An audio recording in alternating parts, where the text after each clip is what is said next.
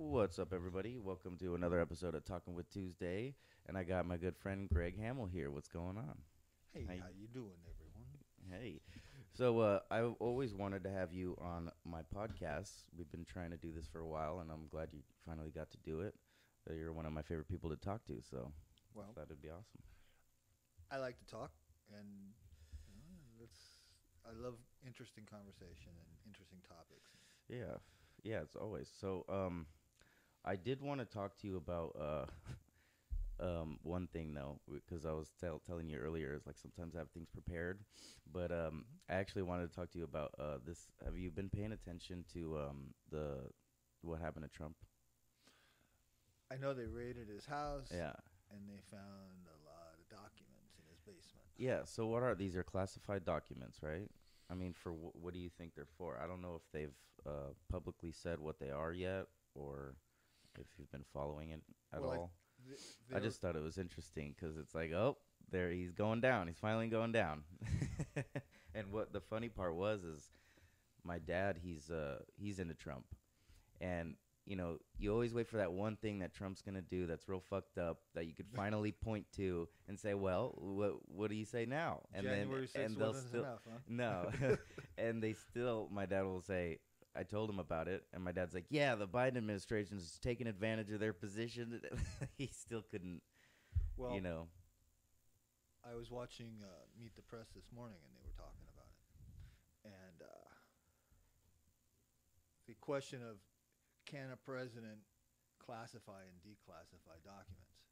Uh-huh. And apparently he can, but he's got to go through certain channels, in which he didn't do. Even when he's not like president currently, he could still do that. Well, as a no, as a sitting president, he has to do it then, declassify it then. He can't take all that stuff and then say, get out of office and then say, oh, I've declassified it. Mm. You have to actually declassify it while you're But in you could office. but you could still keep it. You just can't declassify it when you're not in Well, office. I don't know that he can even keep it. Mm. He's got thousands of documents that you're not supposed to have. It's supposed to go to presidential archives. Mm-hmm. And that goes into a presidential library, and where it's housed and stored and guarded, so that terrorists don't get nuclear secrets. Right. Yeah, you don't want that. Definitely. But what the hell was he doing with all that? I don't know. It's scary. I mean, people have always said he's scary and this and that and the other thing, and nothing's ever really scared me about him, but just made me chuckle and like whatever rolled my eyes to. But this is kind of a little weird. This is a little different. I'm like, okay, what are you doing with classified documents? I mean, what are your motives here? I mean, it doesn't seem like he's this Hitler that everyone perceives him to be, but he's not a good guy either. I mean, he's not a great guy either. Yeah, I would agree with that assessment. He's not a he hasn't progressed to be a tyrant. Right. Yeah. But not yet. he, Let's hope not. But I just don't see it in him. I think he's just a business guy, and he likes to make commotion. Likes to make commotion, for sure. Yeah. Well, he's taken the fifth on, I think 440 questions. He's declined. I read something about that. Yeah, he pleaded the fifth. I plead the fifth. Yeah. I plead the fifth. That's what I do. I plead the fifth. Which, as an American, you're entitled to. And my advice for any American is never talk to the police and always invoke your right to remain silent. Right. Always. Yeah. Because anything you say can and will be used against you. Sure. And so, I mean, they're not in court yet, right? So doesn't matter. Doesn't matter if you're in court or at any point in time. If a cop pulls you over on the street, anything you say to him, he's going to use as evidence against you. Yeah. I mean, well, so let's just say on the street, the cop has you in handcuffs and he's asking you questions and you plead the fifth there. How much have you had to drink, sir? Right. I plead the fifth. I haven't had anything to drink, sir. Oh, there's don't answer questions. Right. Be polite.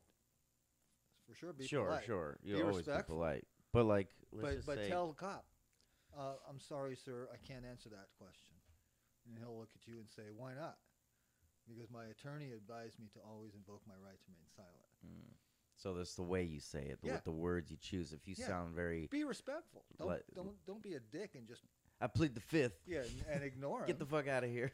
just tell him that Yeah. you're invoking your sanction. Oh, that would make the world a difference for sure. And that would make the interaction with the cop, because that neutralizes him, Yeah. and he'll stop asking questions or move on to the next stop. Yeah, because the second you see somebody with a slight bit of attitude, it could go south quick. They don't know. They're always dealing does. with all kinds of crazy people. Yeah. So You want to make your interaction with a policeman as short as possible, and by being respectful and getting to the point, get you through that situation. yeah, 100%. That's what I found out. And it works. Because I used to, when I was a little rebel kid, listen to punk rock, big mohawk, thinking, fuck the system, fuck these police. Sometimes I would give them a little attitude, and I get older, and I'm just like, no, it's like that's silly, Yeah, fuck the police till someone's in your doorway with a gun. Right. Yeah. Oh, where are they now? Damn it. For sure. I shouldn't have been in that band singing "All Cops Are Bastards." Well, Yeah. I don't think they're all bastards. I think that No. most of them are good. Yeah. Most of them are really there to protect and serve. Yeah, 100%. But Yeah, it's just this stigma that's been put on them. It's like cool to hate the police. You know what I mean? it's There's kids in school who hate the police and I don't even know why. They're like, oh, all the other kids hate it, so. well, a lot of inner city kids witness cops coming in and rousting true. people and taking people away in handcuffs for no reason. Yeah. And Then they gives them a reason to hate them just to see that. well, there's the inherent distrust from a young age. Mm-hmm. And then as they get older and now they are the target, that distrust turns to hatred, and sometimes cops get shot because of that. Unfortunately. Yeah. Yeah. Well, it's crazy how my views on things change as I get older. From going to this crazy punk kid who hates everything, and I don't even know why I was mad. Like I was saying, kids don't even know why they're angry. But now I get older and I realize a lot of different things, and it's very complicated. Well, Things are very complicated, not just black and white. And well, it is one thing or the other. complicated, and it's amazing how things are connected. Like everything we've talked about now, I feel is connected to the war on drugs and the criminalization of those drugs.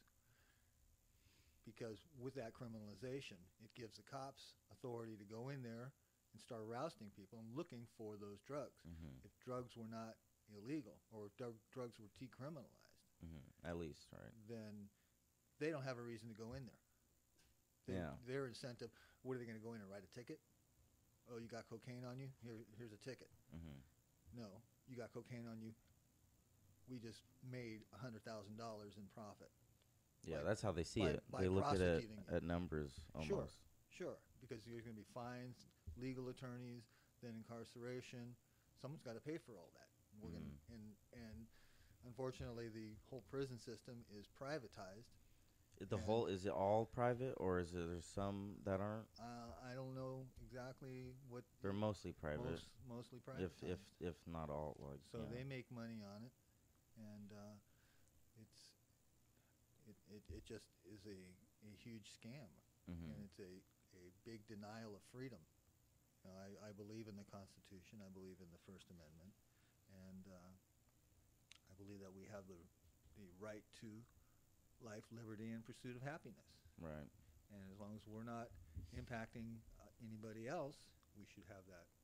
Yeah, you're making your own decisions on your behalf, and who else? I mean, it's not hurting anybody else, but maybe, one of your girlfriends are like, don't smoke weed, don't smoke crack. Yeah. That'll hurt them, but it's not But it's infringing on any rights. Yeah. It's freedom.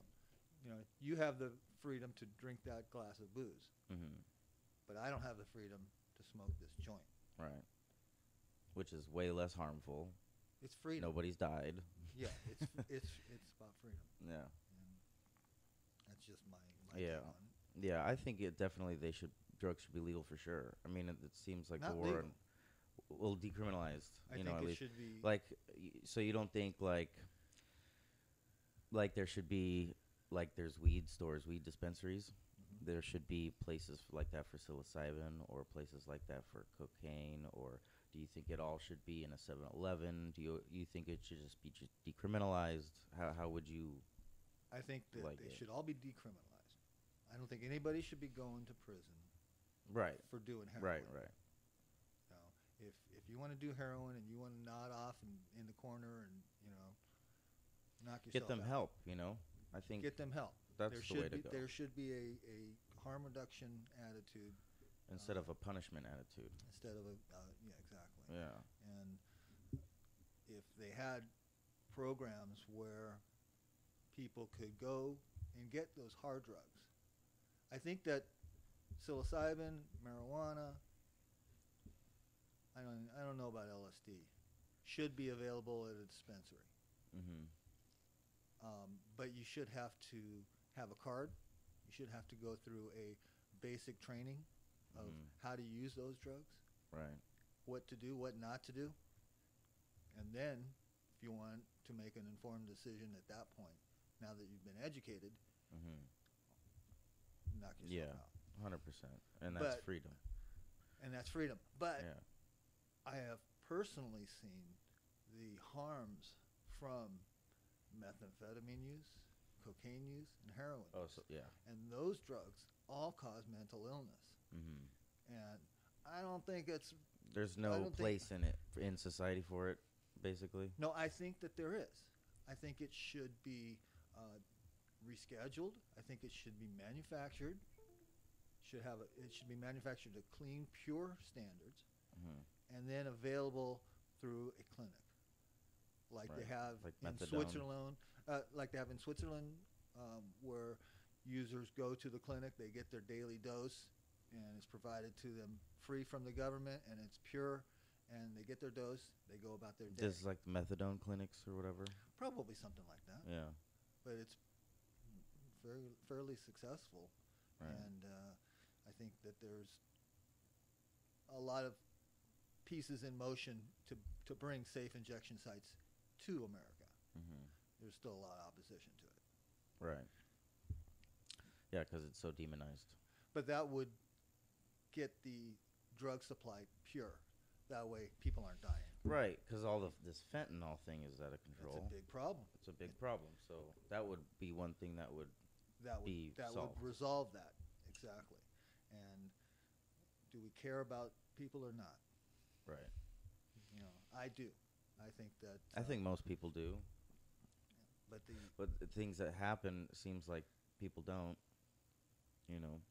Otherwise, like, why aren't we fixing it? Why aren't we doing that? But I think it's just the pushback from the public. There's also just the look of decriminalizing all, drugs. It just seems like, what? yeah, I have these conversations a lot with people, Yeah. and the attitude is still with most people that I talk to, criminalize them. The drug laws are okay. When I start explaining how they're harmful, they look at me, oh yeah, that's a good point. Mm-hmm. And it's like, and if we did this to resolve that, we would, if we had Yeah, if you, safe injection sites, if we did decriminalize, and we take away the incentive for people to have to go out and steal and rob to get their fix because it's free, yeah. then It's like a domino effect to solving multiple problems when you start explaining it to people. Oh, It's like almost seems logical. That's like, but people don't take the time to really understand the problem or understand solutions, I guess. but it all comes back to how everything's connected. Right. How everything's connected, that's good weed. Yeah, I go to one of these dispensaries around here. There's a place called the Marijuana Factory. I go there most of the time. You ever stand in those? But I don't. Ever see those grow rooms? Yeah, there's a grower. You ever heard of Coast to Coast? Yes. Yeah. Yeah, they have a view window. Yeah. And I stand there every time I'm in that dispenser. I just stand there and stare at the buds. Yeah, I see those too. They're quite magical. Yeah. You know, They house their own strains there, and they have ayahuasca farm awesome. in Hawaii. Coast to Coast. No. There's an ayahuasca farm in Hawaii. Oh, in Hawaii. Okay. And I just imagine what that looks like, growing with all those vines and. Yeah, because that's one of the only climates in America that you can grow ayahuasca, right? Well, I heard a podcast with Rick Strassman, and he was talking Florida.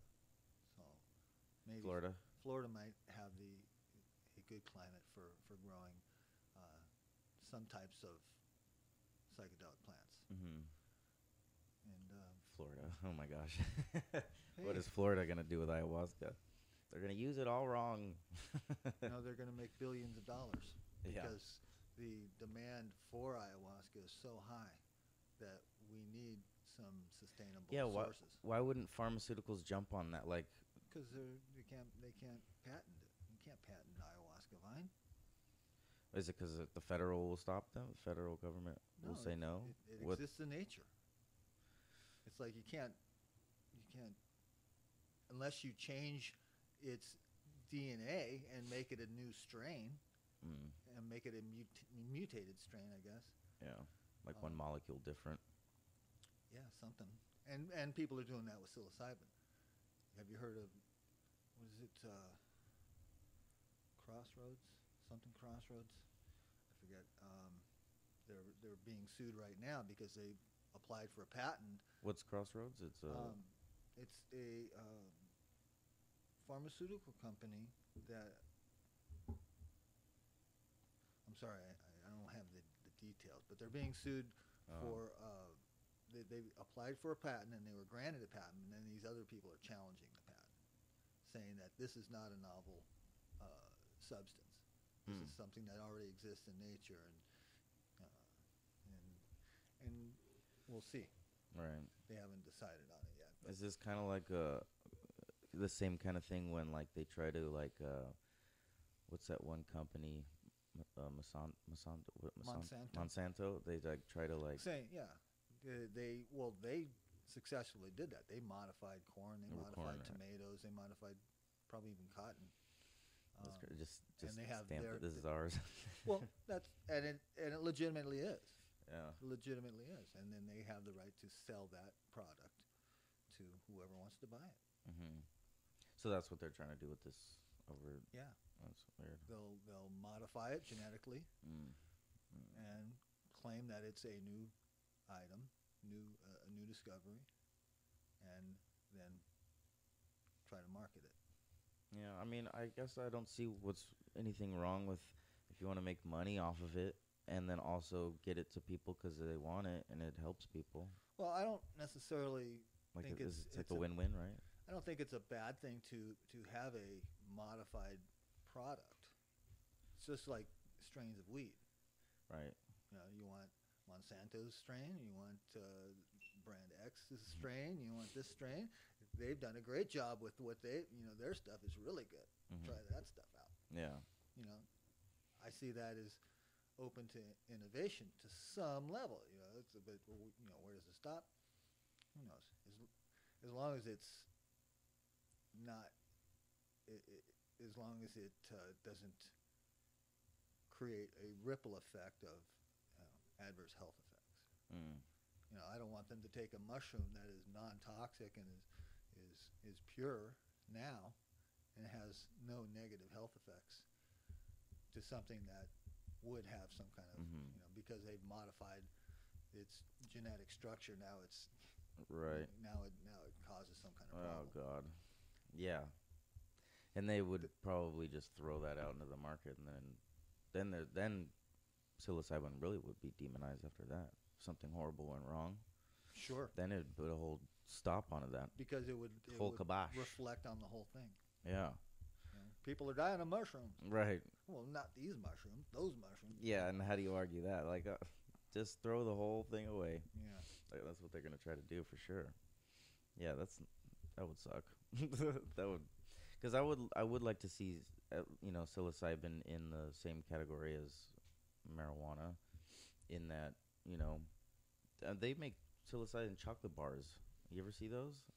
Actually, I have. There's chocolate bars, and there's Yes. companies, and Yes. little squares, and they dose it correctly. You know what you're getting, but I mean, it's kind of like at the beginning stages, kind of like what weed was. I've never tried them.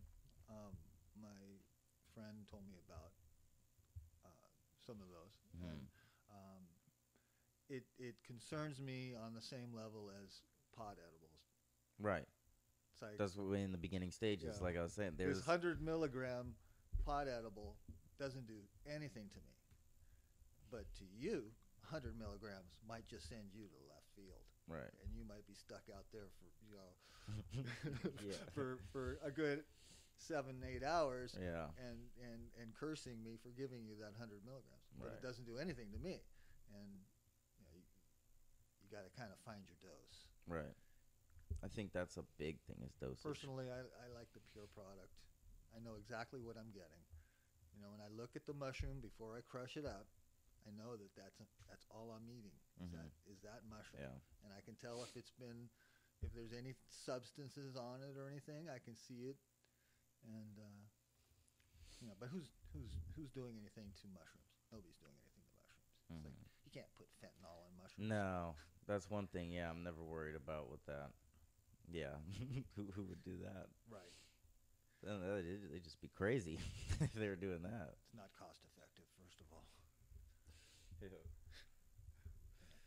To put $20 worth of fentanyl onto a mushroom that you only make $2 on. Yeah. Who would do that? I'll just stick to the mushrooms. Yeah. So, but I don't know. I mean, I think when I see those chocolate bars, it looks fun. It looks like, okay, someone's taking it serious a little bit. I like that. I like I could see the beginning stages. Like I've seen the beginning stages with weed in dispensaries. Like when I was younger, there'd be no tax. You'd go in there and get free gift bags, and it was a whole different thing. It was actually fun. Yeah. But I don't like dispensaries nowadays. They like tax way too much. I agree on the tax; it helps. Tax definitely does help, like the state. But It's the cost of freedom, It's man. a lot. It's the cost of It's a freedom. lot. That's what made it legal. That's why the state got behind it, Mm-hmm. because So they capitalize on it, and it's like Hey, they'll do that with mushrooms too. I think. If I gotta pay a little bit of money to maintain that freedom, Hey, I still go. I still go to the store. I'll pay whatever it costs because Yeah. I want the freedom. Yeah. And if it Cost of freedom. unfortunately, that is what it is. But you look at those costs, and what does those costs go to? They're taxes that. Where do they go to? Well, they go to the general fund, and they grant programs for education. Yeah. I've never seen any of those programs as a user. You don't go You're to like, you don't go to the dispensary and see a "Where's thing those on the programs?" wall while you're waiting in line to get in. They should have these billboards on the wall that This is tell what about we've done. This is what we know. This is the Yeah. this is the This update. is where your money's going. Yeah, so that you can have a QR code that you could scan, and you can open up the pages and Right. Read an article about it. Yeah, Yeah, I think but they that don't. that'll make a world of difference. That if that was happening a lot more often, Yeah. if we would see, I mean, we Talk could about see the the health effects. we and- could one day drive down the road and go, oh, they finally fixed the road. And, like you could see it there. Yeah. But that it would be a lot cooler to see like what you said, like things more of that. Just like you see what's happening with your money, because so it's like you feel a little more good, feel a little more comfortable about it. Exactly. Know what instead of like where the And fuck's my money going? it's just going to some politicians, Right. slush fund. But no one should be going to jail for it. No. And that girl that went over to Russia. She's Right. What's her name? The basketball player. Yeah, 9 years, huh? yeah. Man. Mm. 9 years for being stupid, for bringing Yeah, why would you a- even go to a- Russia to begin with? well, but to Is that where she went, right? Russia? Yeah. but to bring any kind of drug, I mean, I, it's just. No. I mean, there's people sitting in prison in the United States for doing the same exact thing. Mm-hmm. Maybe not, a Not a CBD weed. pen, but It was CBD, right? It wasn't yeah, even THC. yeah. But Man. it's a cannabis product, I guess so. and That's how they look at it. I'm sure that there are people before Washington and Colorado legalized Mm-hmm. that are sitting in prison now for violations then that are legal now. They're still in there. Yeah, and they're still in there. And the shit's legal now. People are making money out of it. It's business as usual Yeah, in because the outside world. Yet they are still in prison for something that they did before it became legal. So how do they justify that? Do they say, well, you were sentenced during the time that this law was like this? The sentence should be commuted. Right, but Because is it's that how now they legal. look at it? Like, sorry, we're Well, looking. you still got 8 years left in your sentence, mister. You still got Man. 8 years. We don't care that it's legal now. You still got 8 years left in your sentence. Yeah, because they're probably looking at it like, all right, well, you got arrested in this year, and then in that year, that's what the law was. So Mhm. you're finishing your time. But it should be commuted. Yeah, Those people you'd should think be, so. Those people should be let out. But like you're saying, the more people they have in there, the more money they're making. That's right. And there's a lot of people. If there were some bill to do that, we want to let these people out. Who do you think's going to fight it? Prison guard unions. No way. We got to keep those people locked up. If you let those people out, we're going to have to lay off guys Oh yeah. because there's not going to be So enough yeah, prisoners. they fight for that. Yeah, we don't want to lay off people. We want to keep our attendance maximum. And that's the problem because they're private. Mm-hmm. It turns into a business. That's right. Money That's no moves. good. Well, it's But that's what moves this whole freaking it's thing. the way is the money. machine works. Exactly. It's like, but you man. wanna keep it in some balance there. Yeah. I don't want to keep people locked up for bullshit. Yeah, when and it stuff. comes to human life and human freedom, that's like you're stepping over the line a little bit Yeah. for money. Yeah, I'm definitely on the side of freedom over security.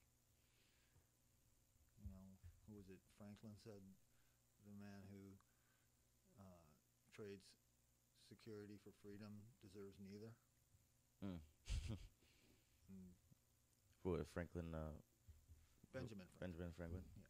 the $100 bill. Yeah. One of our founding fathers, wise men, I guess. A man of 1,000 quotes or 100 quotes, so they put him on a $100 bill. Well, we say that 200 years later, but what was he really at the time? How did people really feel about guys like Franklin and Jefferson and John Adams when they were, in their society? I often thought about, what was the attitude of the people through the Revolutionary War? Did they really want freedom?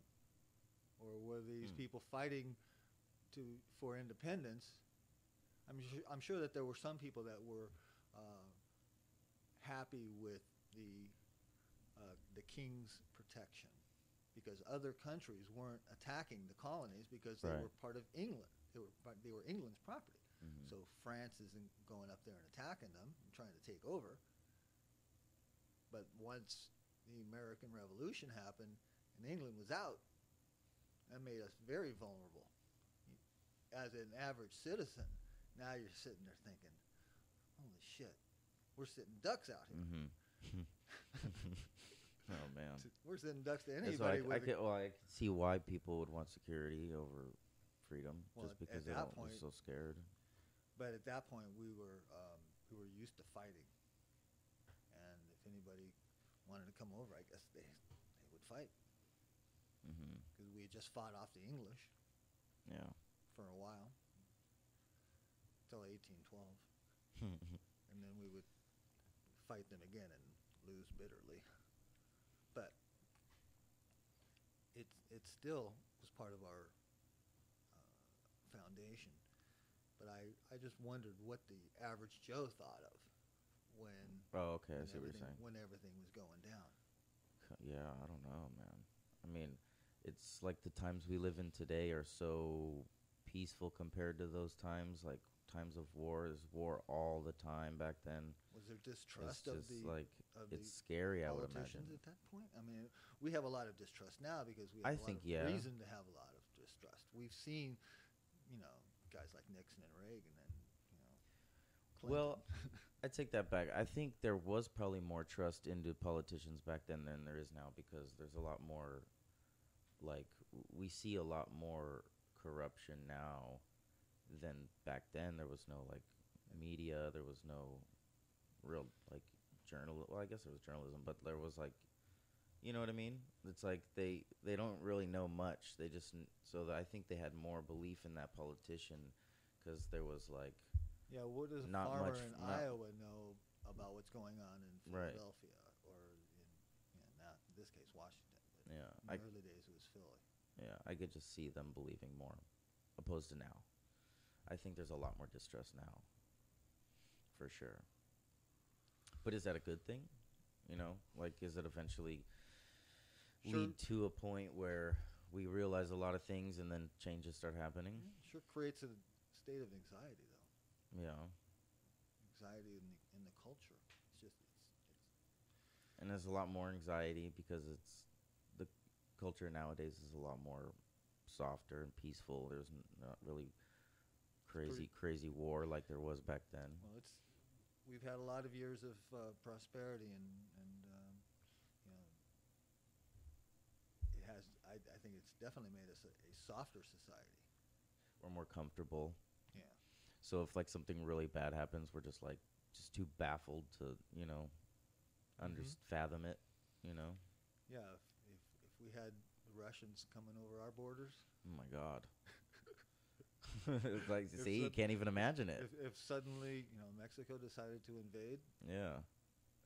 It just doesn't seem like people would, like it would ever happen. Would be, they would know. What's going on? Actually, I was just kind of,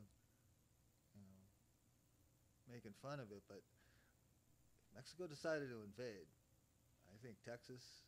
Oh, they're all New armed. Mexico, Arizona. They're armed to the teeth over there. They're gonna say, "Look, bring it on. Let's go. Let's go." Yeah, I shouldn't make fun of the southern states when it comes to their weapons. Yeah.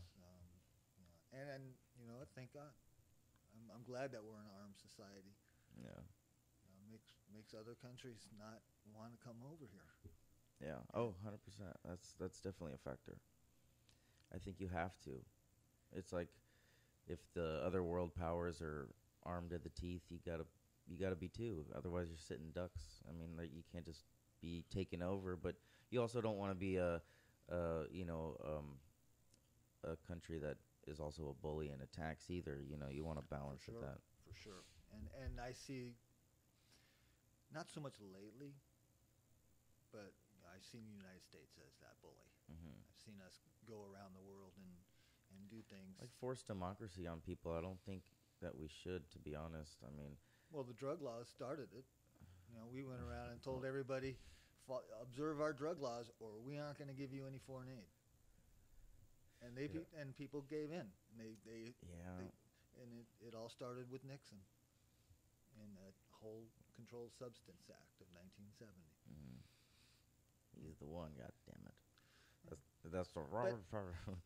Is that guy? But you got to look at the times. He was dealing with revolution. He was dealing with these Vietnam protests.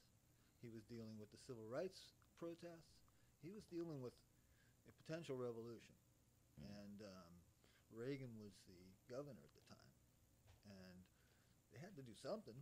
People were not listening. Not listening. They were irresponsible. The anti-war protests, I shouldn't say, are not irresponsible. The drug use was irresponsible. This was like the hippie movement and all that stuff. Yeah. Yeah, so but it's like everybody's on the street. And they were all tripping on the streets, in the parks, in front of kids, in front of families, and just abusing the hell out of the stuff. Yeah. I could see why they were like, they seem backed into a corner. What do? We gotta Exactly. make this illegal. Nixon Jesus. declared, public enemy number one, dangerous drugs. Yeah, He's talking about it's domestic. But It's there was a lot of drugs back then. The hippies were doing a lot of stuff stuff I haven't even heard of. There's one called STP. What the fuck is STP? Sounds like an STD. Well, apparently it was a psychedelic that they were using back then, and they were doing all kinds of stuff. Yeah, I watched. I think it was Vice. What's that guy? Hamilton or Hamilton Morris. Yeah, he went to talk to this chemist that like lived in a shack, and he was naming all sorts of compounds that they used to make back then in the days of the hippies. It's like, well, Alexander Shulgin, Sasha Shulgin, was like he invented MDMA, and I think it was that guy. I think that he went to talk to. I think it wouldn't have been. It was like a guy and his wife. Yeah. Yeah.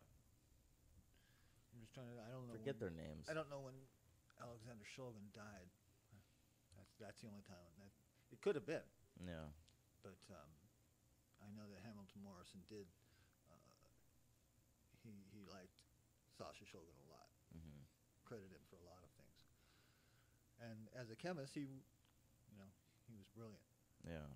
But his baby MDMA got demonized because of VVEs. It showed up in raves and then It's the worst place you want your. And that's when it all started. It's like no.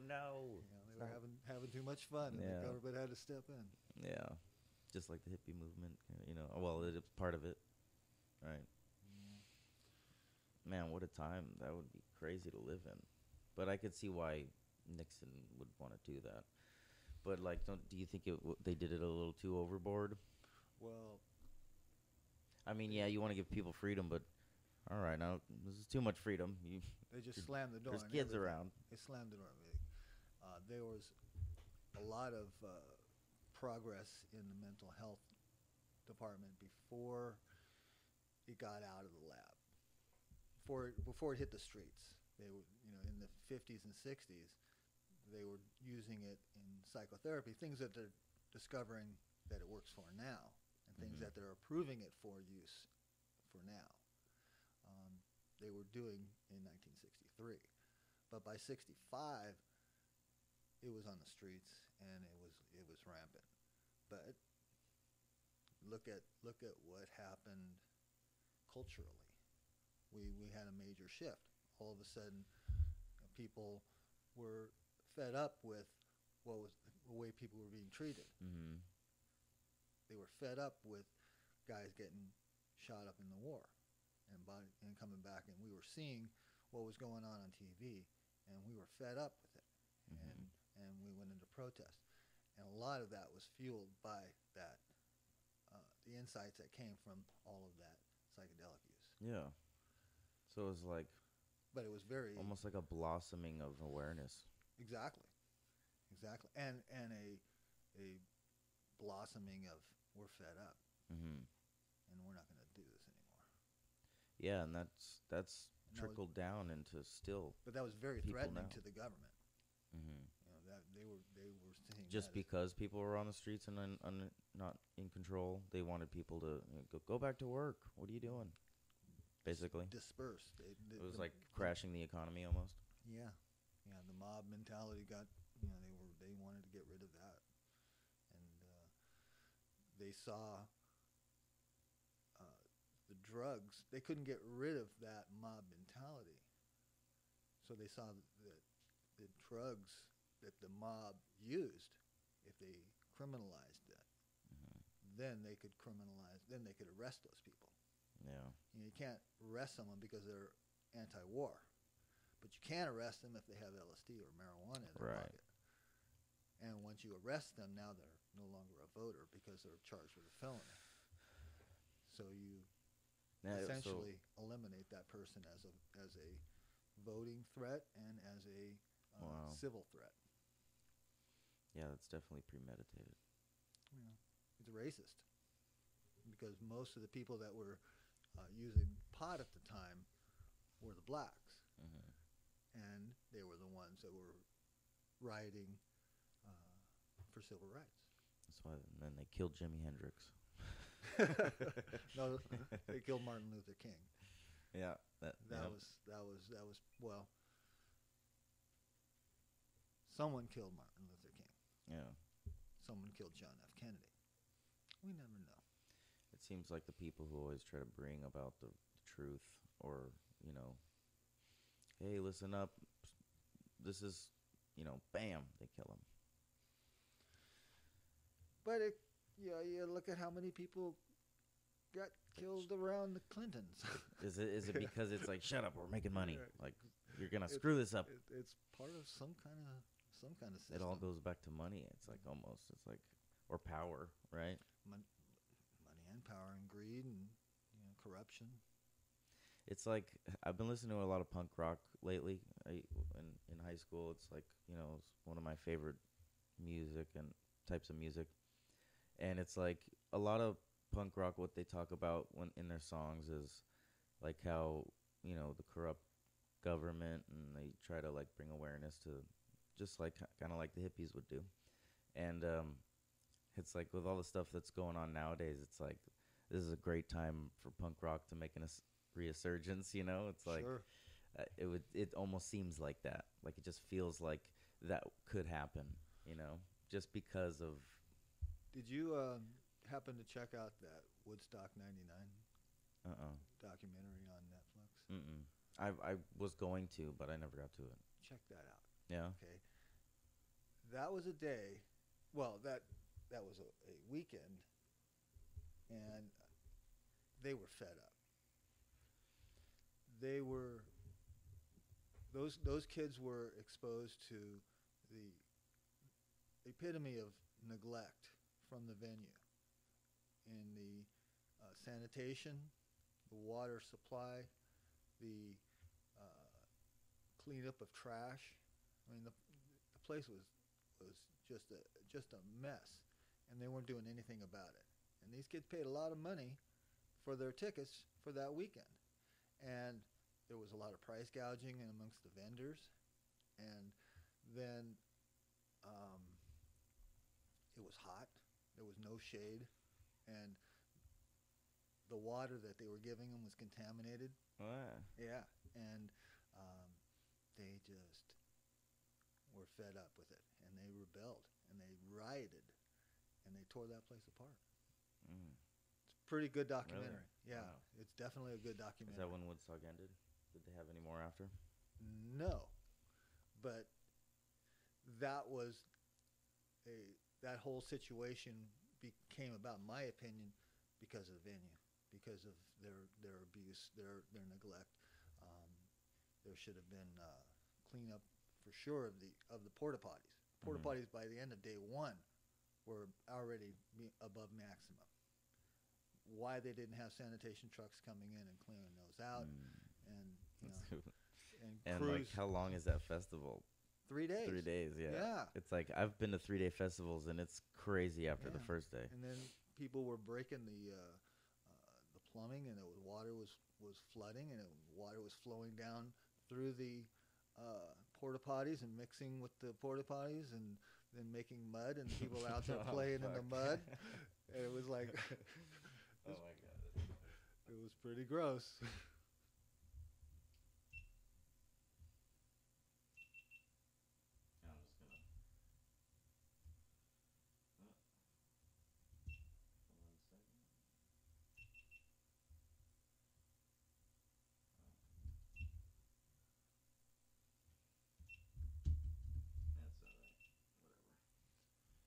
But it's kind of interesting.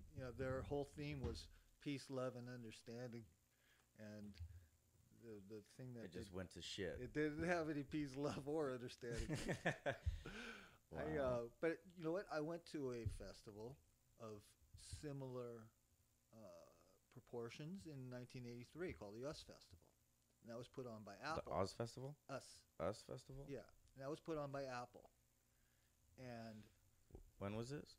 1983. Oh, 83. Memorial Day 1983. They had one in 82, and then they had another one in 83. Okay. And I did not, and I was there for 3 days. I did not see one incidence of violence amongst anybody. I didn't feel any vibe of hostility. Mm-hmm. That was peace, love, and understand. Yeah.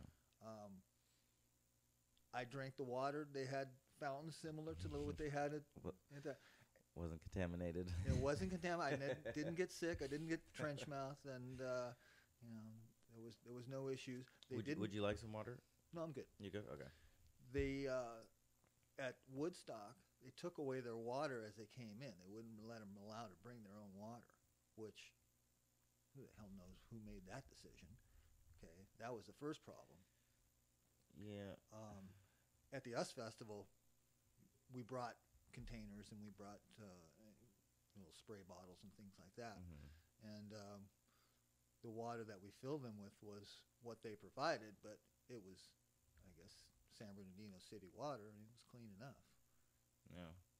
I don't know what they had out at Woodstock. It could have been well water. Yeah. Who knows? Could have been reclaimed rainwater for all I know. But all that porta potty stuff could have went in there too. The porta potties at the US Festival.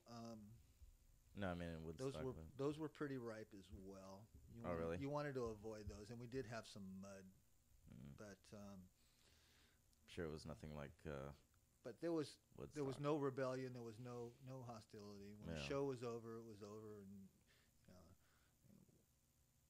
it was late. But it was late and it was hot. It was 105, 110. I don't even know. Really? Hotter than shit. But we got through it. What kind of music was it? Heavy metal. Oh, okay. It was the first day was like the new wave bands, Stray Cats, NXS, the Thompson Twins.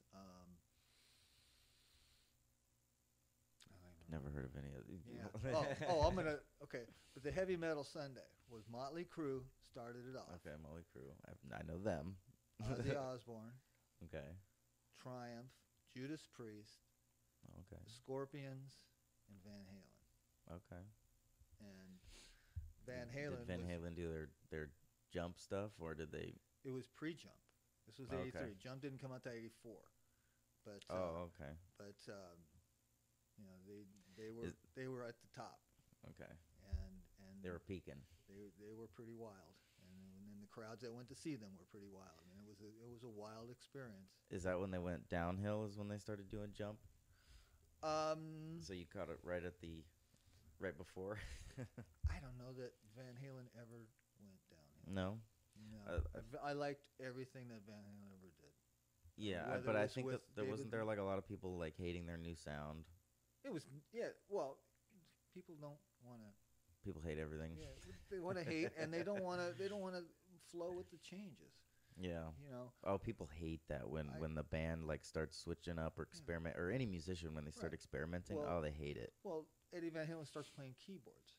Yeah. Okay. What the fuck? Where's our rock god? Where's our guitar god? We want to hear. You're doing us a disservice. Yeah. We don't want to hear you playing keyboards. We want to hear you playing guitar. Yeah. Shut up. Okay. I liked Eddie Van Halen's keyboards, and I liked it when David Lee Roth left. What are they going to do? They got to get another singer. They get Sammy Hagar. Now people hate him because they got Sammy Hagar. Shut up. You see, for me, when it comes to changing the singer, that's when I think I can't do it. Why? I don't know. It just doesn't. There's bands that have multiple singers. Look at the Beatles. Actually, all four of those guys sang different songs, and you got a different singer on every one. I actually contradicted myself because there's a band I listen to, Crass, and they've had a girl singer, two guys sing, and I've liked it, you know. So if it's a good song, it's a good song, no matter who's singing it. Yeah. And you like the band enough. There were songs that Sammy Hagar sang that I loved, and there were songs that David Lee Roth sang that I loved. Yeah. And vice versa. There were songs that I didn't like by both of those guys. But I've liked, everything that they've done, everything that Van Halen was just an awesome musician. He was in the musician world. He was a super athlete. He was Yeah. LeBron James, Yeah. and he could do everything. He could sing. He could play guitar. He could play drums. He could play bass. He could play keyboards. Anything. Versatile. Anything. He was just a genius. Yeah.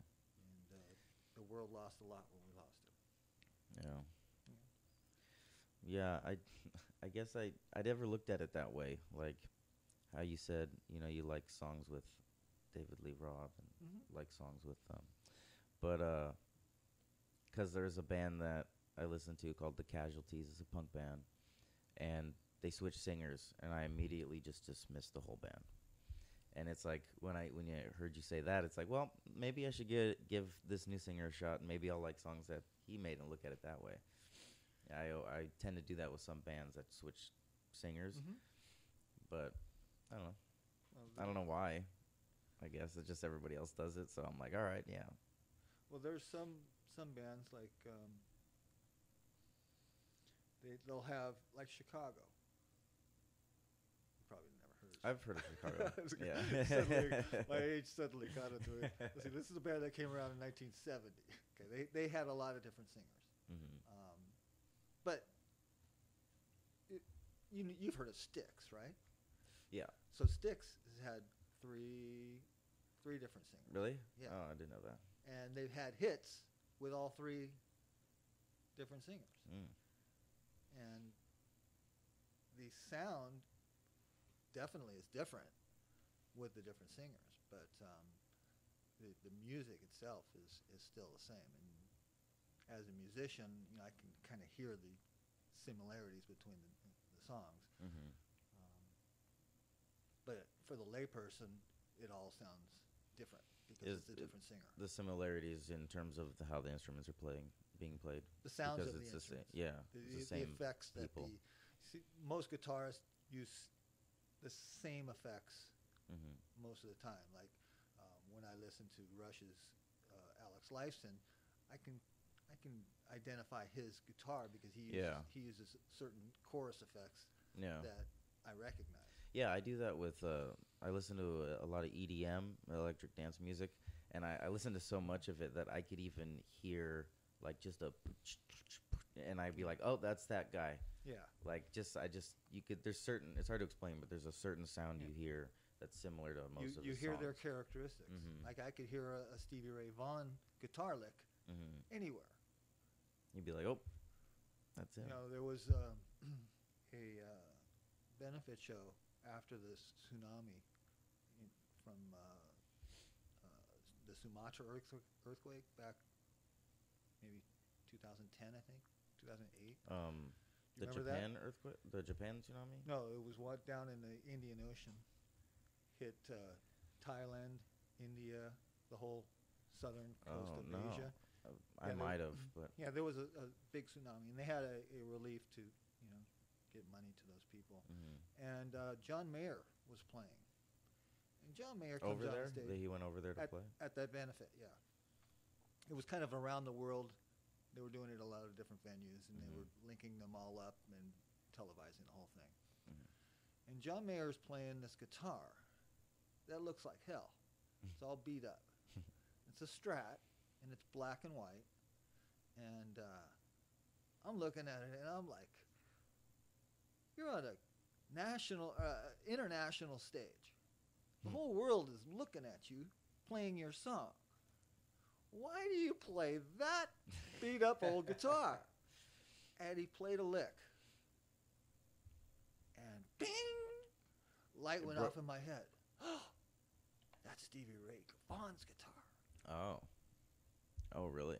Then I thought, oh, you're on the international stage. You gotta play Stevie Ray Vaughan's guitar. Then There's it no all way you clicked. can't. Yeah. Yeah, then it did.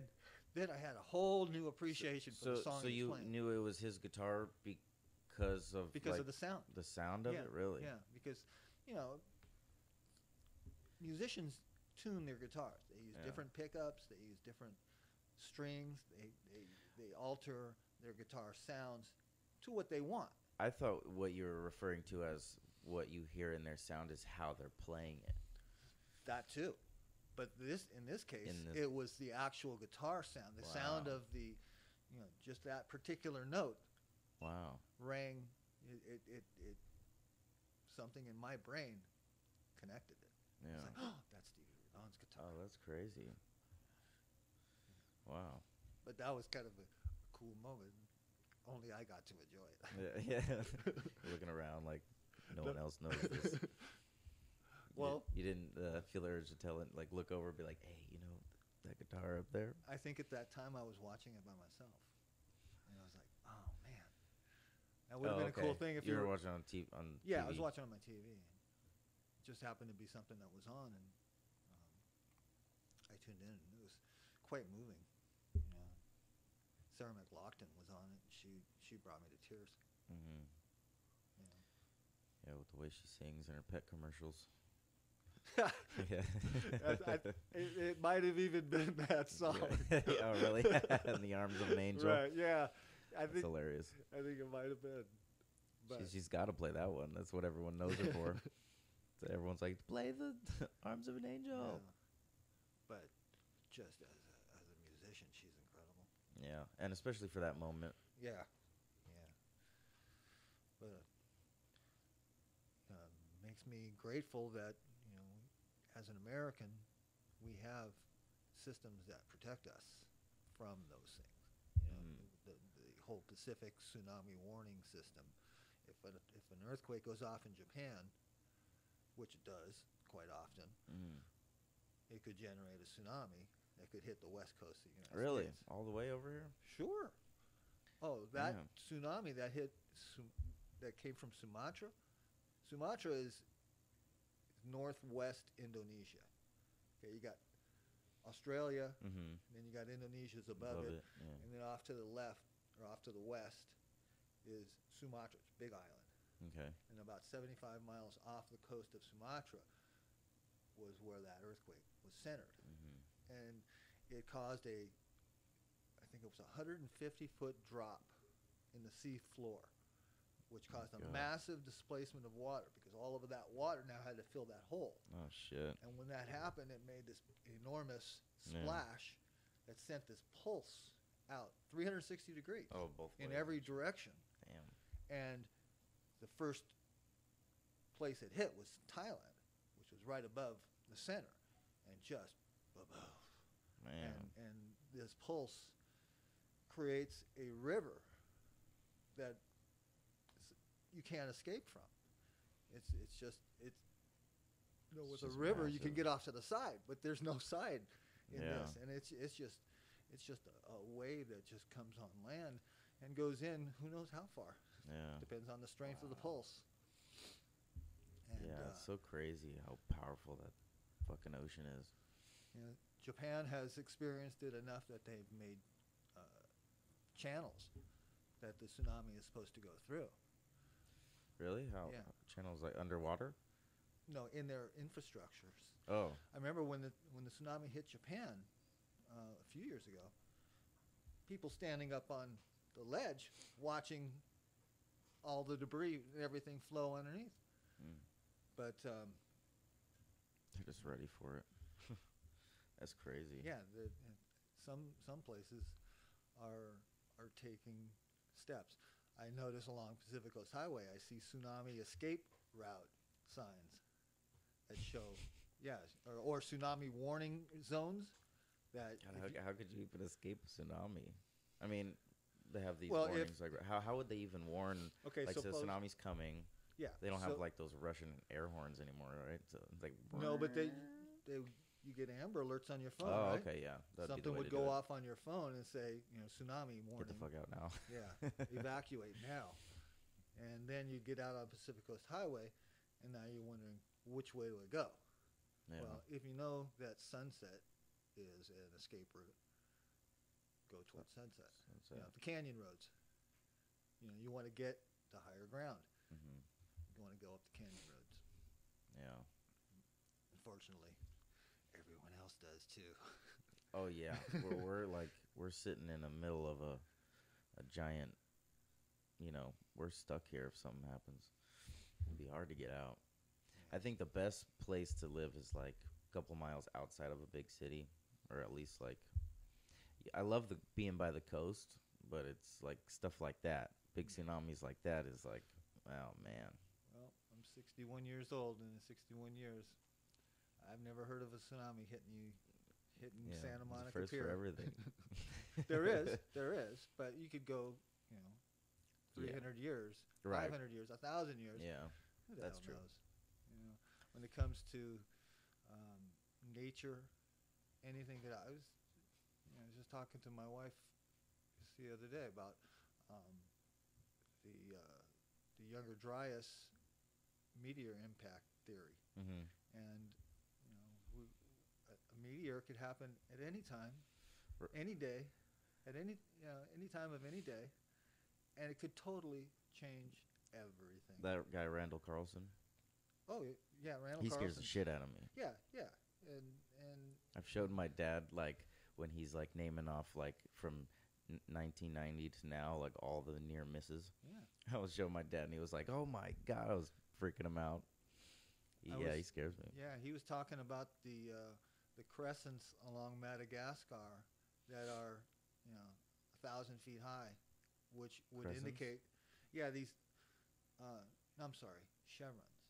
These erosion marks that when the wave comes up, it comes up to a peak and then it comes down and it leaves a V, an upside down V, on the hillside. And each time it comes up and as it recedes, you can see these V's on the mountainside. Okay. And they're 1,000 feet high, which means that the tidal wave that hit there was 1,000 feet high. Oh my god. And that was generated by meteor impact in the Indian Ocean. Oh my god. 1,000 feet. Yeah. So I was listening to Radiolab, and they were talking about the impact that killed the dinosaurs. Mm-hmm. And they said that they found in North Dakota. Where did that meteor hit? It hit off the coast of the Yucatan Peninsula, which is near Cancun. Okay. So that meteor hit. It was about 5 miles in diameter, which means that it instantly was 5,000 feet deep, and it instantly vaporized a massive amount of rock, which is hard to imagine. Rock being vaporized.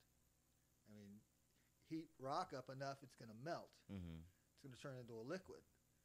Heat it up even more past its boiling point, which who knows what the boiling point of rock is. Then it turns into a vapor.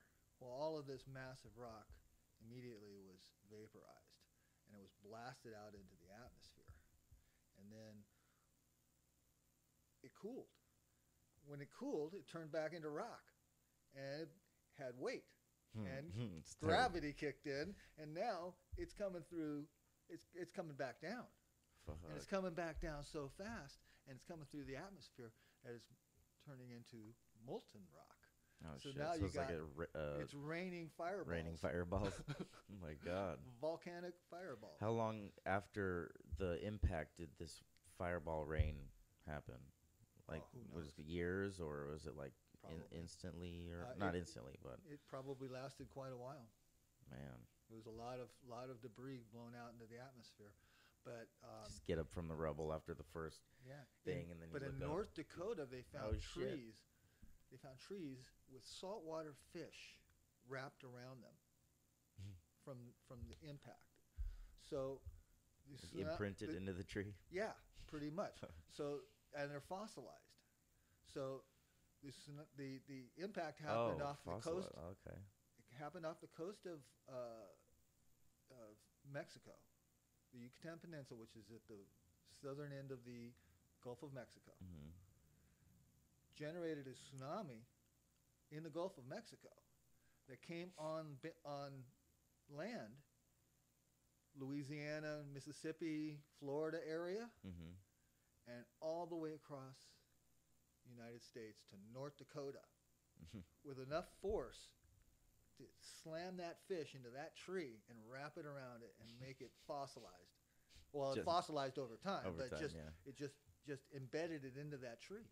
Damn. That's wild. and not just one or two, a lot of them, and that it just gives you how big was the tsunami? How big was the tidal wave that came on land that made fossils out of fish? There was no people there around then, but those would have been people sitting in Biloxi, Mississippi, or Mobile, Alabama, staring up at a 1,000-foot tidal wave. Oh my God!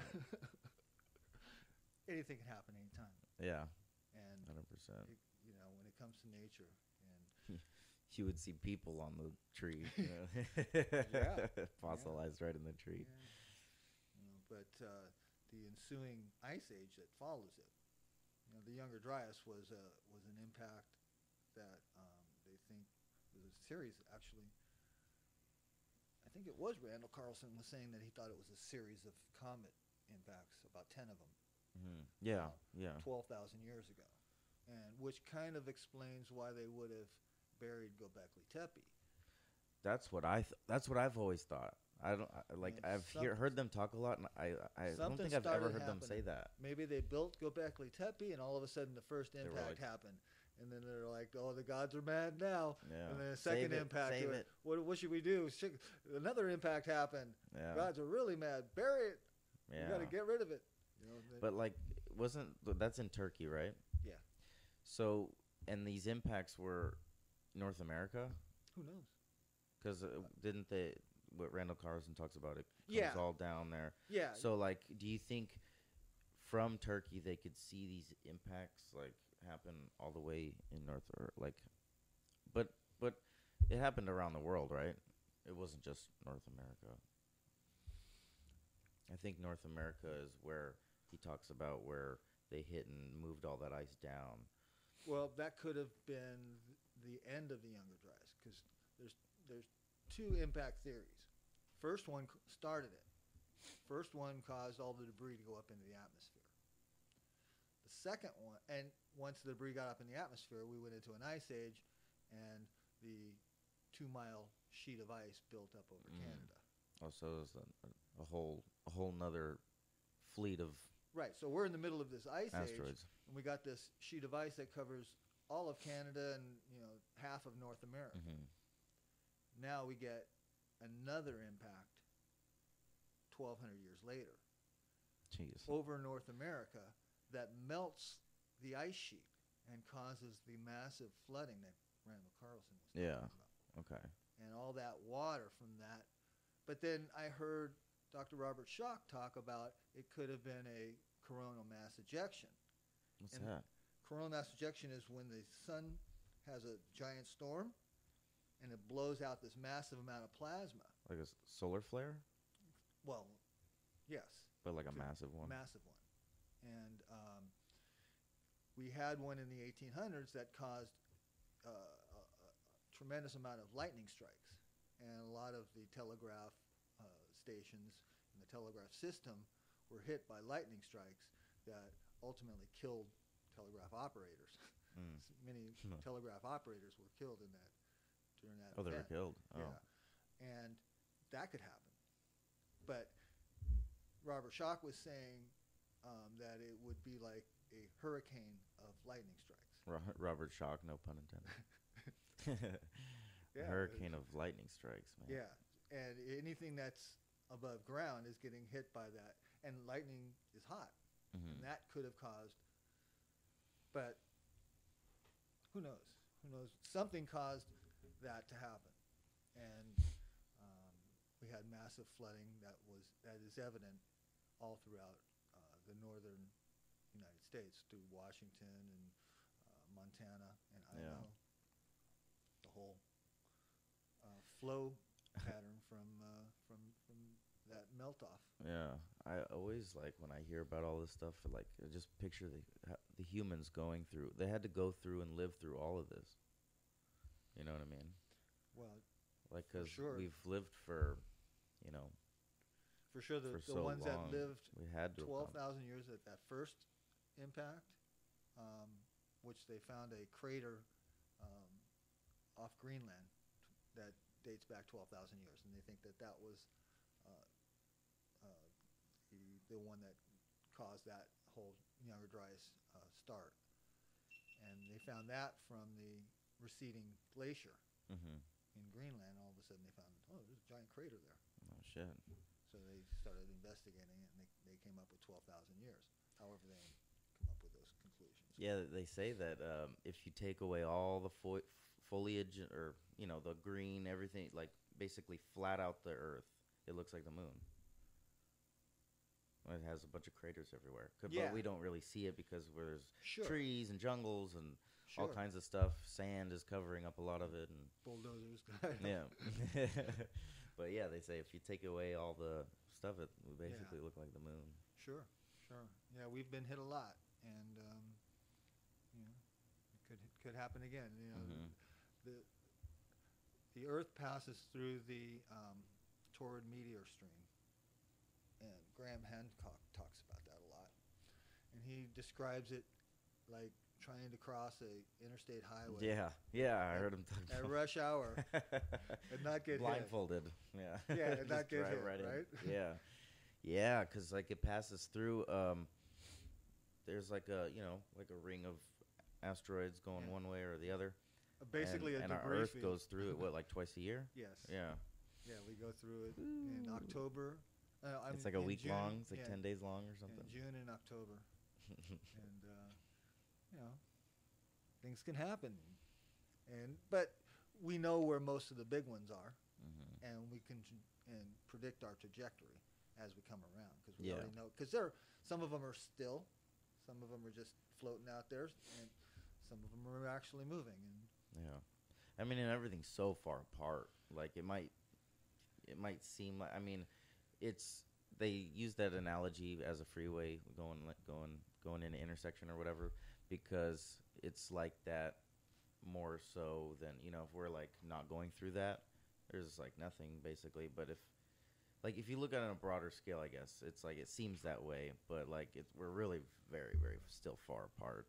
But it's more of a chance. Sure. Way more of a chance. Well, I remember in '97, I think it was '97, the Hale-Bopp cop. There was a comet that they named Hale-Bopp. Hale-Bopp? Hale-Bopp, Halebop. I think Hale-Bopp. From the guys who discovered it. Mm-hmm. But you could see it with the naked eye. I remember going to, I used to play hockey early in the morning, and we would start at 5 o'clock in the morning. So that meant me getting to the rink at 4:30. 4:30, it's pitch black out. Yeah. And I remember looking up in the sky, and I could see that comet clear as day. You know how when we were in Hawaii and we saw the space station fly by? Was it like that? Clearer. Was it like moving like that, or was it? No, it was moving every day, but it looked still. Oh, it looked still. Yeah. Okay. It was up there, and I just looked just amazed in it. Where was it? Was there not a lot of light pollution? It was bright enough that I saw it in Los Angeles. In Los Angeles. Yeah. Okay. Yeah, I mean, I was here, and look up in the morning. It was dark. Maybe there was no moon or anything that night, no light pollution from that or something. But I just remember looking up and seeing it, and it was clear as day. Wow. And a couple of my buddies were talking about it, and the next thing I heard about, some cult, Heaven's Gate cult. A bunch of people thought there was a spaceship following it or something, and my God, it was there to pick them up. And of course. They had to drink the magic. They needed something to believe in. Yeah. That was they latched onto it. This is it. That's crazy. Wow. Yeah. I feel sorry for people who get caught up into that whole mindset of very gullible people. Well, I think we're all on the spectrum of what we'll believe, right? we're all susceptible to it. Yeah, we might believe a story from a good con man. Yeah. Oh yeah, I think so for sure. Anybody can. I mean, we all have our beliefs. We got essentially conned into those. Well, not conned, but you know what I mean. But I think that the internet and the abuses of the internet have taught us to be wary of bullshitters. And anybody's a potential bullshitter, so everybody should be be treated with a level of wariness And this until goes they prove themselves. this goes back to what I was saying. Like nowadays, we distrust the government more because we're more aware of, like, you know what I mean? We're more aware of their abuses and where Mhm. they've abused us in the past and didn't admit to it. And Yeah, hey, wait a minute, you guys have been doing this for years. yeah, it's fucked up. But I'm glad it's getting noticed. Then some real change will start happening. It's like change doesn't really happen until somebody's pushed in a corner. Unfortunately, it's like we have to wait till. And even then, who knows? Sometimes people demand change, then it goes back to business as usual. Yeah, unfortunately. Look at the We Too, the Me Too. Me too. Yeah. They were all about exposing everything for a minute. The whole women's movement, when they overturned. No, when Trump got into office Mhm. and the woman movement started and they stormed Washington, D.C., there was 1 million women out there in the streets, Mhm. pissed off as hell. Supreme Court overturns Roe versus Wade. Where are the women? Mm. There was a little bit of noise, couple protests here and there that I heard about, but I thought they overturn Roe versus Wade. They take that right away from the women. The women are going to be so mad they're going to be in the streets Right. like they did in Washington D.C. Didn't happen. Didn't happen. So you were like expecting, like, oh, here it That- comes. Yeah, I expected them to. Yeah. Yeah, didn't happen. I wonder why. I don't know. It takes a lot of work, Yeah. You got to get on a plane. I wonder if it's just like Fly to Washington, D.C., pay for a ticket. Yeah. People don't got the time or the money anymore. But they did it in 2016 when they were protesting Trump. They came from all over the place, Trump's just that hated, huh? I guess. But take away their right to have an abortion, and they don't really care. I can't Because wrap my head around yeah, it. it's like because everybody that I talk to or everybody that I hear it from, they're really sad about it. But yeah, if no Yeah. one did anything about it, I mean, I wonder why. Maybe it's just because everyone's just given up on, like, there's no way it'll change anyway.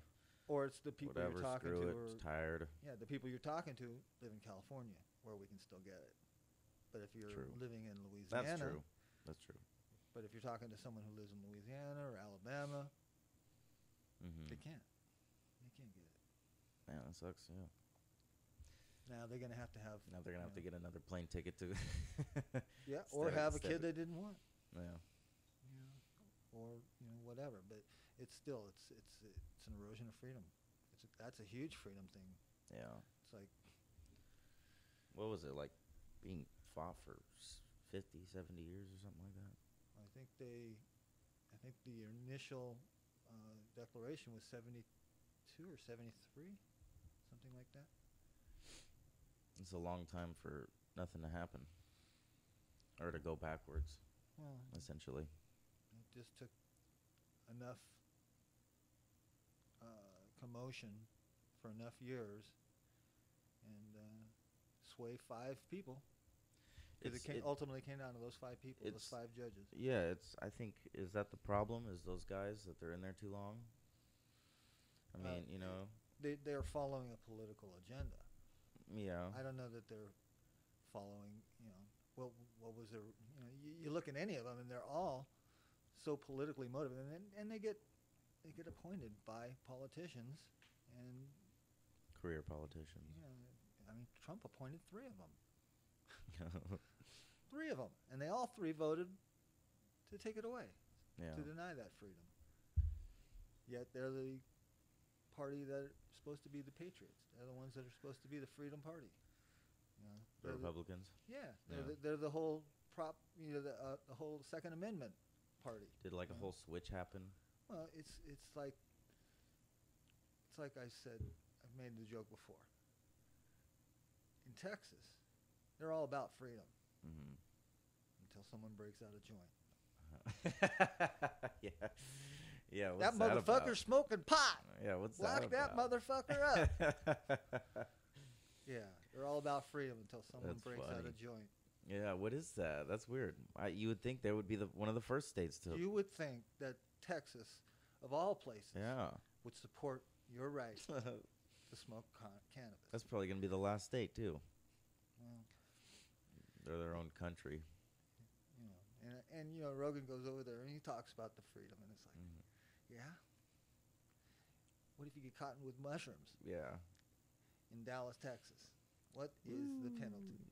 Going down. 20 years? You're going down. Really? You think? Well, Just for a little bit? 20 years for pot. Yeah, it'd be a lot worse. Yeah, you'd think? Yeah. Man. It's crazy. It's crazy. Drug laws. Yeah, goes all comes back to drug laws. And to the for war me, on drugs. For me, I don't do any of those hard drugs. I don't do prescription drugs. I don't really do anything but I smoke some pot. Mm-hmm. I like mushrooms. All natural. I like ayahuasca. Those are like the only three things that I do. They're all natural. I mean, everything's natural technically, but you know what I mean.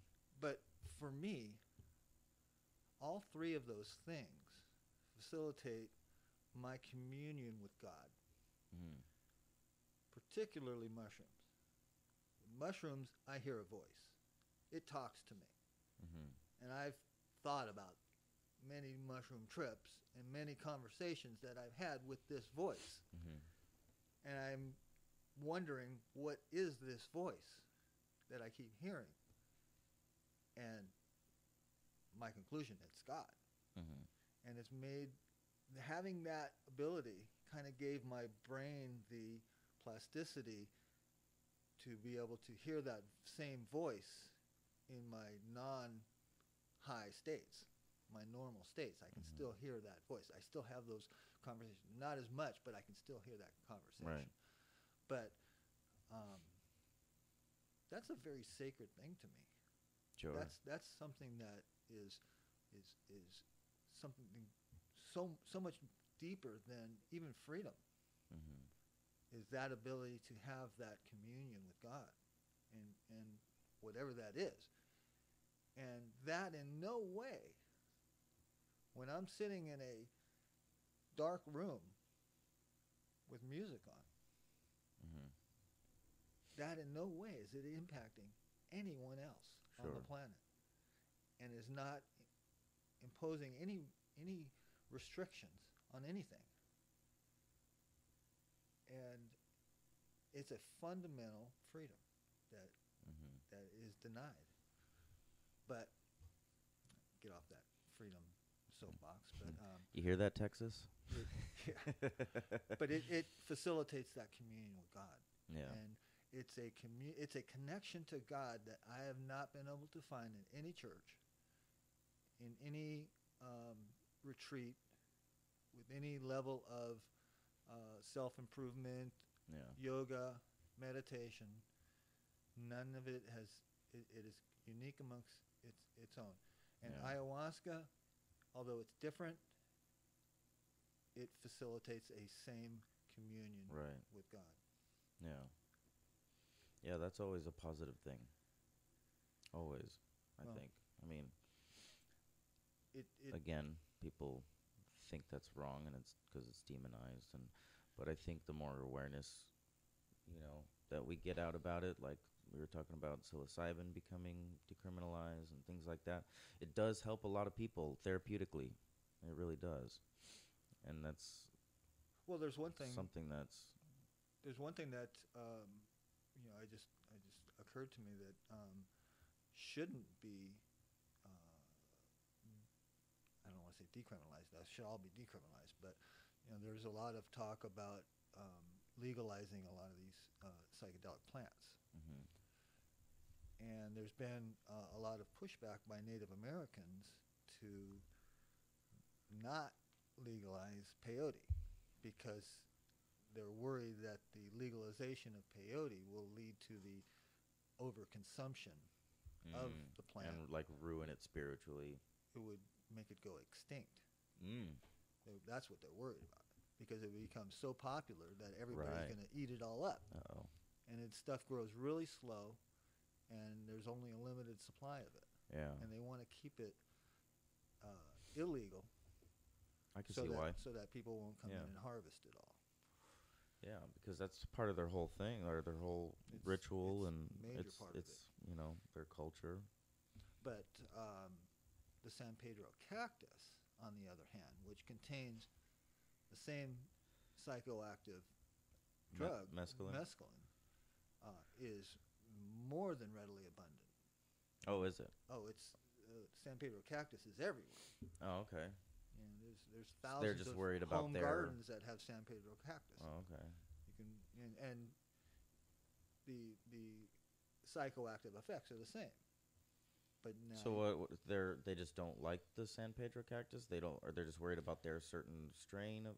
They want to preserve the peyote. Okay.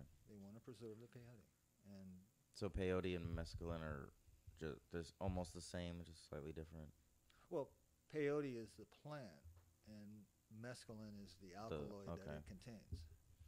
But the San Pedro cactus contains the same alkaloid. Well, I mean, like, you know what I'm saying? Like, if there's an abundance of the San Pedro cactus, why shouldn't they just not be worried that if there's an abundance? Well, legalize the San Pedro cactus, but don't legalize the peyote. They want to keep it illegal so that people won't harvest it. Oh.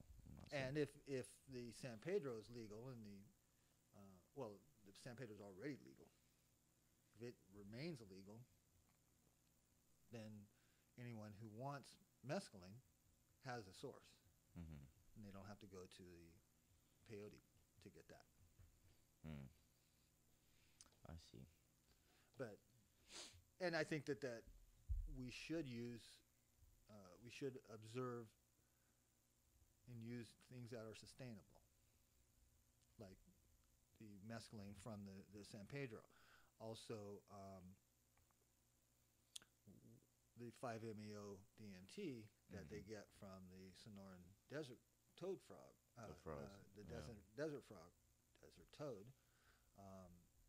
That's a desert toad? I thought it was like a jungle toad or something.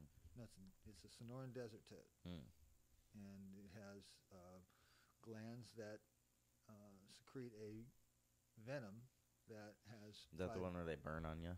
No, that's the tree frog in South America. Oh, okay. I'm mixing them up then. Yeah, the Sonoran desert toad has little packets, little glands on its skin that have this white milky venom that they secrete to protect themselves.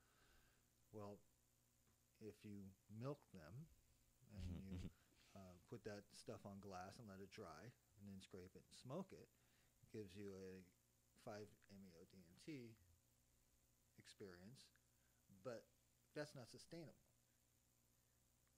We need more sources of. Can't just farm all these frogs and.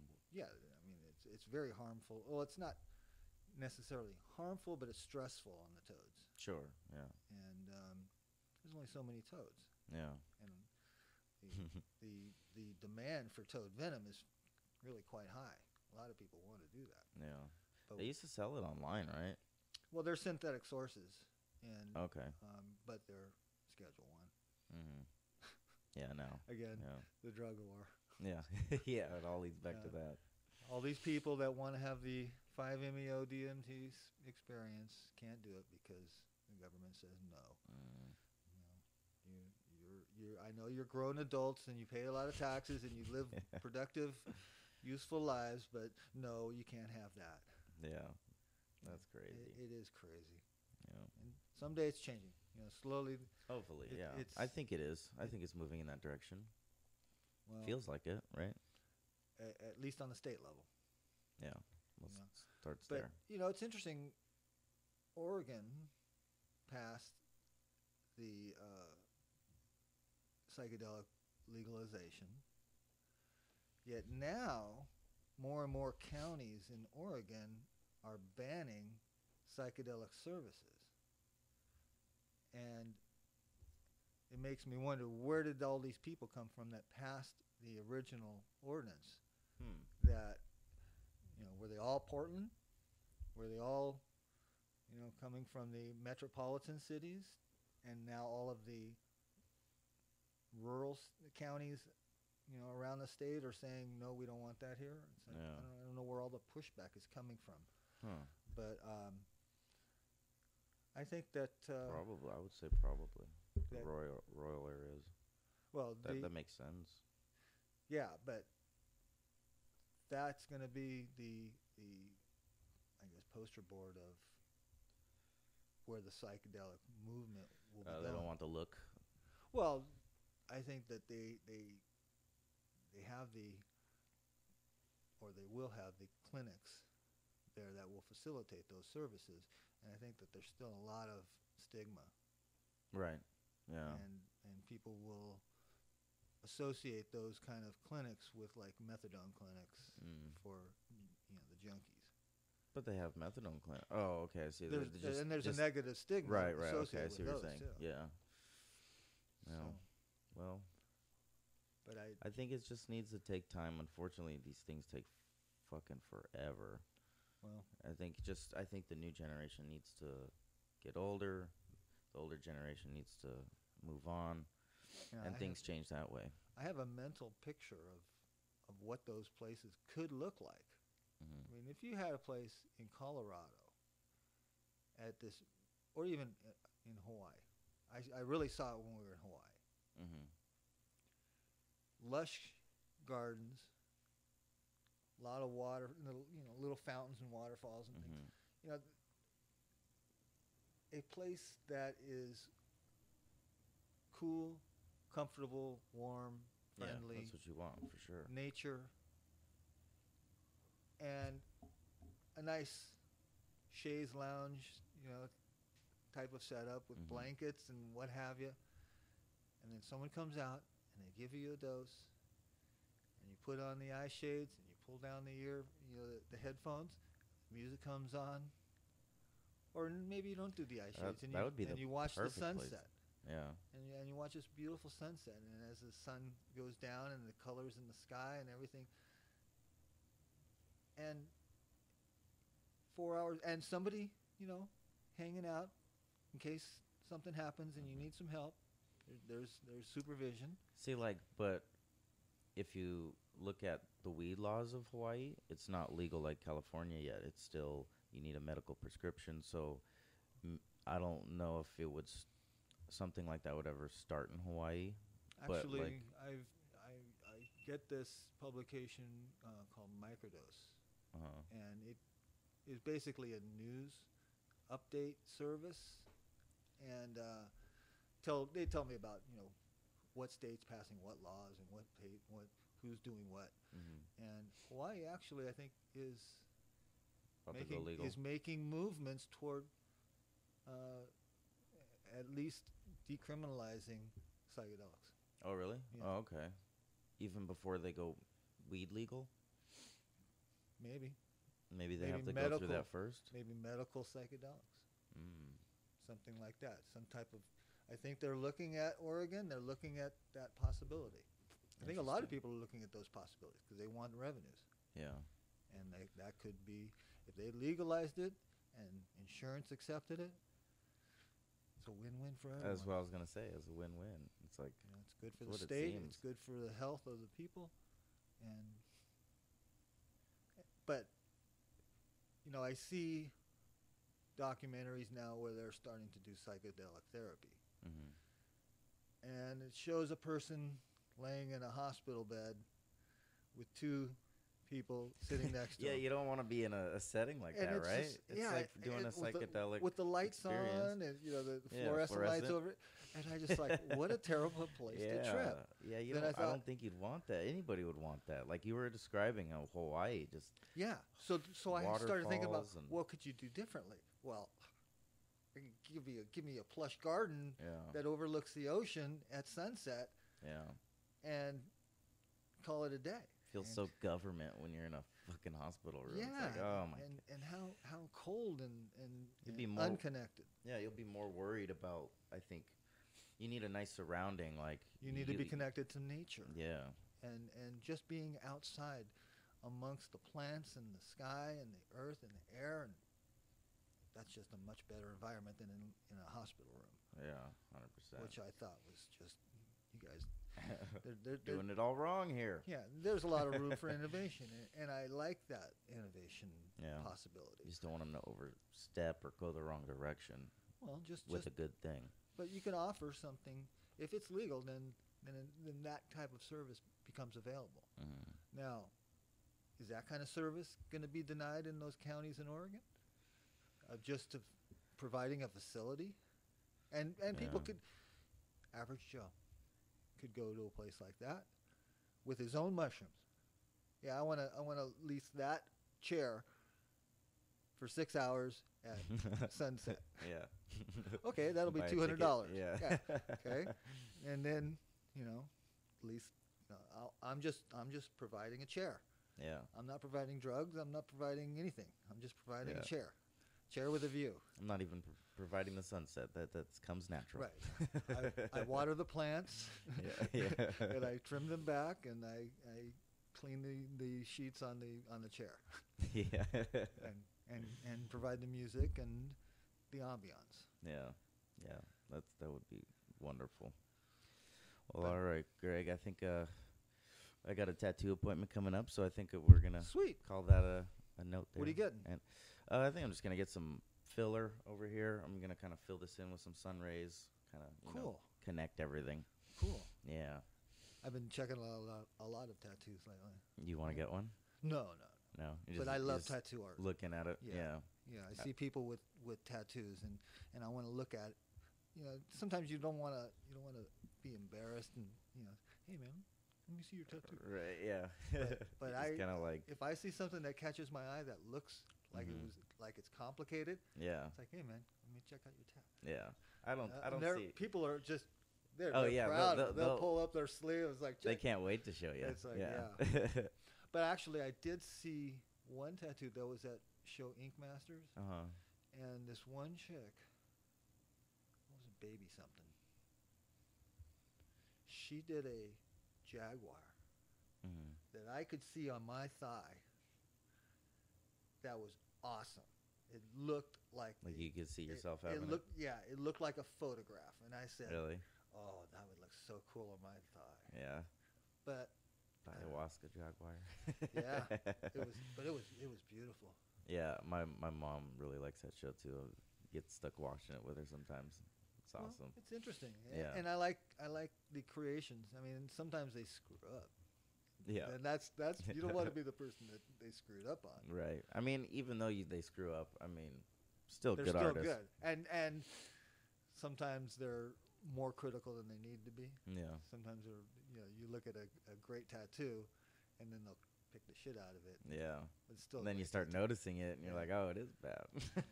But no, it's not even. But it's not even that. It's their opinion of what was good. Yeah. My opinion is that's an awesome tattoo. It's subjective, right? Yeah. Yeah. But I like that kind of art. Yeah. And the things that some artists come up with. I saw some Frank Frazetta tattoos. You know who Frank Frazetta was? Mm-mm. Frank Frazetta was a guy back in the 70s that did this like Conan Barbarian kind of art. Okay. I think he did the artwork for Conan. Oh, really? Okay. And he was also a tattoo artist, or his art became popular in the tattoo art world. And there was this chick that was on. It was a female on a I think it was a guy's shoulder. It was pretty big shoulder. Her with a sword, and she's like just about to swipe. And that whole Frank Frazetta artwork. Oh yeah, that's cool with the skulls everywhere. Exactly. Yeah. Exactly. Yeah. Well, alrighty. Glad you came, man. This was awesome, man. Yeah. I'd love to have you come back again, and anytime. Love conversating with you. Yeah, I dig it too. Yeah. All right, man. Thank you. All right, everybody. See you later. See ya.